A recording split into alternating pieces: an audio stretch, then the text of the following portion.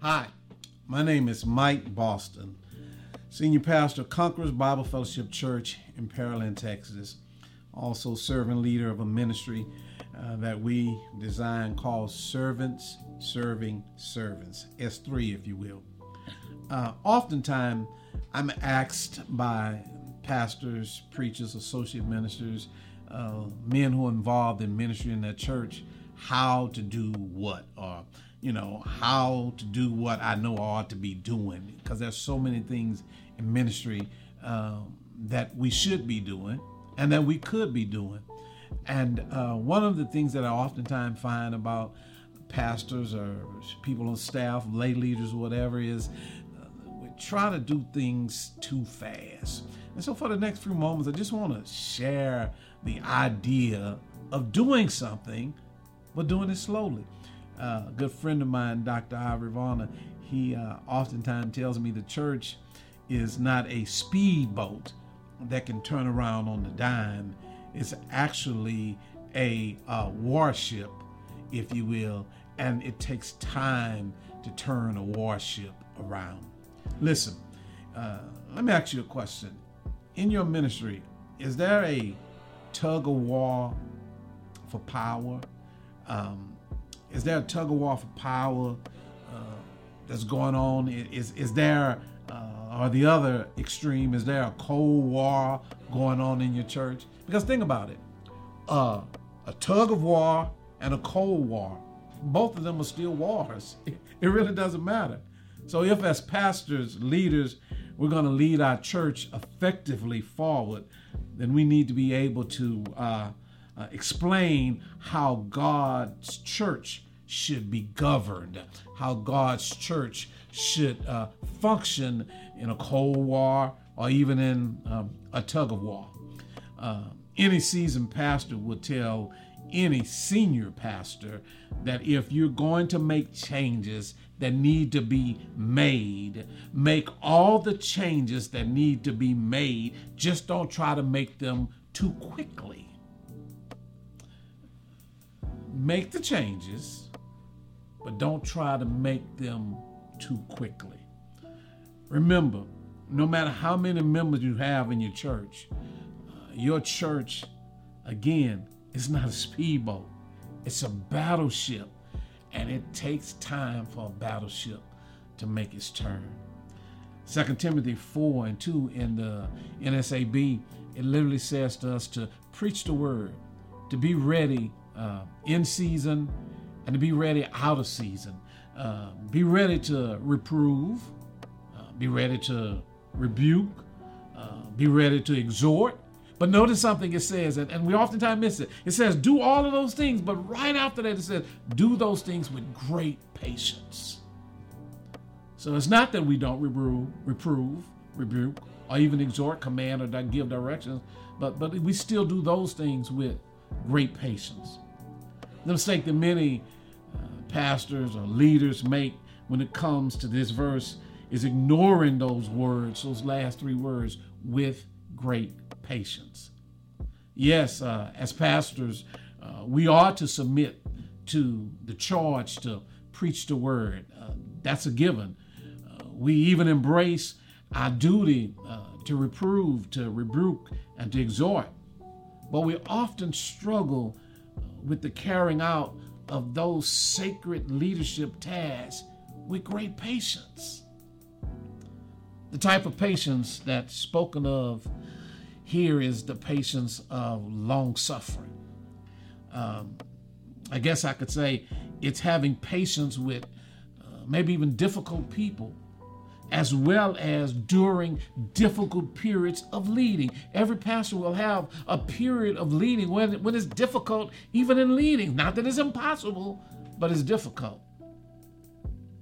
So during those times when we have difficult people and they may be overlapping, that we're having a difficult period of leading because we're dealing with difficult people, those things, they're not easy to do. When you know that people in church who don't want you to do what you know you should be doing, that's what makes difficult leading. There are people in church don't want you to do what you know you should be doing, But you have to do it because God commands us to do it. So it's not easy when you know that people in church who don't want you to do what you know you should be doing, which is leading and pastoring, rebuking, reproving, correcting, seems to not want to do what they should be doing themselves. So what I would say to you is, don't be a Jonah. Now, when I say don't be a Jonah, I know you're familiar with that story. I'm not talking about the Jonah at the beginning of the story. I'm not talking about that Jonah. The Jonah that I'm talking about is not the Jonah who ran away from his divine assignment. I'm talking about the Jonah at the end of the story who carried out his ministry, ladies and gentlemen, who carried out his ministry assignment, pastors, with a hateful attitude toward the very people he was called to what? To serve. As pastors, we must, with great patience, those three words, love the people the Lord has called us to lead and to teach. So how do we as pastors learn to exercise with those three words, with great patience, with the people we are to pastor? Well, I believe it happens through a commitment. I believe it happens through not just a commitment, but a commitment to biblical teaching. Teaching explains and teaching exhorts biblical truths. That's a difference between teaching and preaching. When you look in the New Testament, pastors are told to do both. Now, I'm aware that there are many who make a hard distinction between preaching and teaching, but Scripture actually, it makes a distinction, but not the distinction that many people think, because truth be told, biblical preaching requires sound teaching. Our willingness to teach the word, especially those words about how the church should be governed and led, which for many people are hard words. It tells us that we should govern and lead the church with great patience. It demonstrates also our confidence in Scripture. It reveals that we believe, ladies and gentlemen, in the sufficiency of God's word to do its work in the life of the people in his church. It's his people and it's his church. At the end of the day, I'd like to add that true spiritual change in our leadership and membership doesn't just happen by casting vision. It happens by us faithfully teaching doctrinal truth.